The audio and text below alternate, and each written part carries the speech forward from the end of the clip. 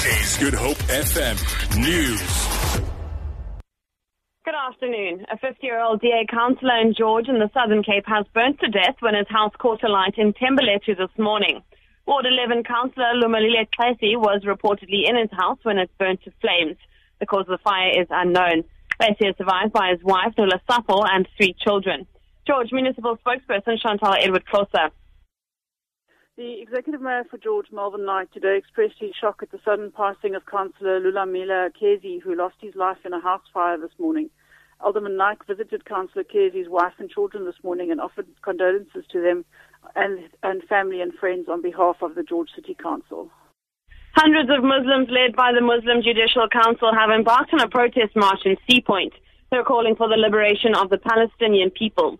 Former MJC President Sheikh Ibrahim Gabriel says they want to remind South Africans and the world that Palestinians are not free. Gabriel says people should also remember what former President Nelson Mandela said, that no one can claim freedom while the people of Palestine remain oppressed. 20 people have been arrested for various offences at roadblocks in the Western Cape. Provincial traffic spokesperson Jacques Mostad says most of the arrests were for drunk driving. The highest breath alcohol reading was recorded in Oudtshoorn at 0.90 milligrams per 1,000 milliliters, which was 3 times the legal limit. 11,640 screened for speeding, of which 941 speeding offences were recorded.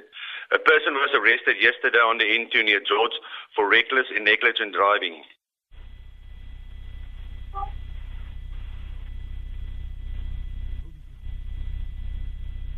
The body of a 76-year-old Swiss national, Nick Weissman, who was found missing last weekend at the Lowveld Botanical Gardens in Mbombela, has been found.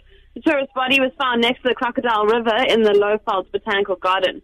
Mpumalanga Police spokesperson Leonard Flatley says Weissman went missing last weekend while he was attending a wedding. For Good Hope FM News, I'm Vicky McCallum.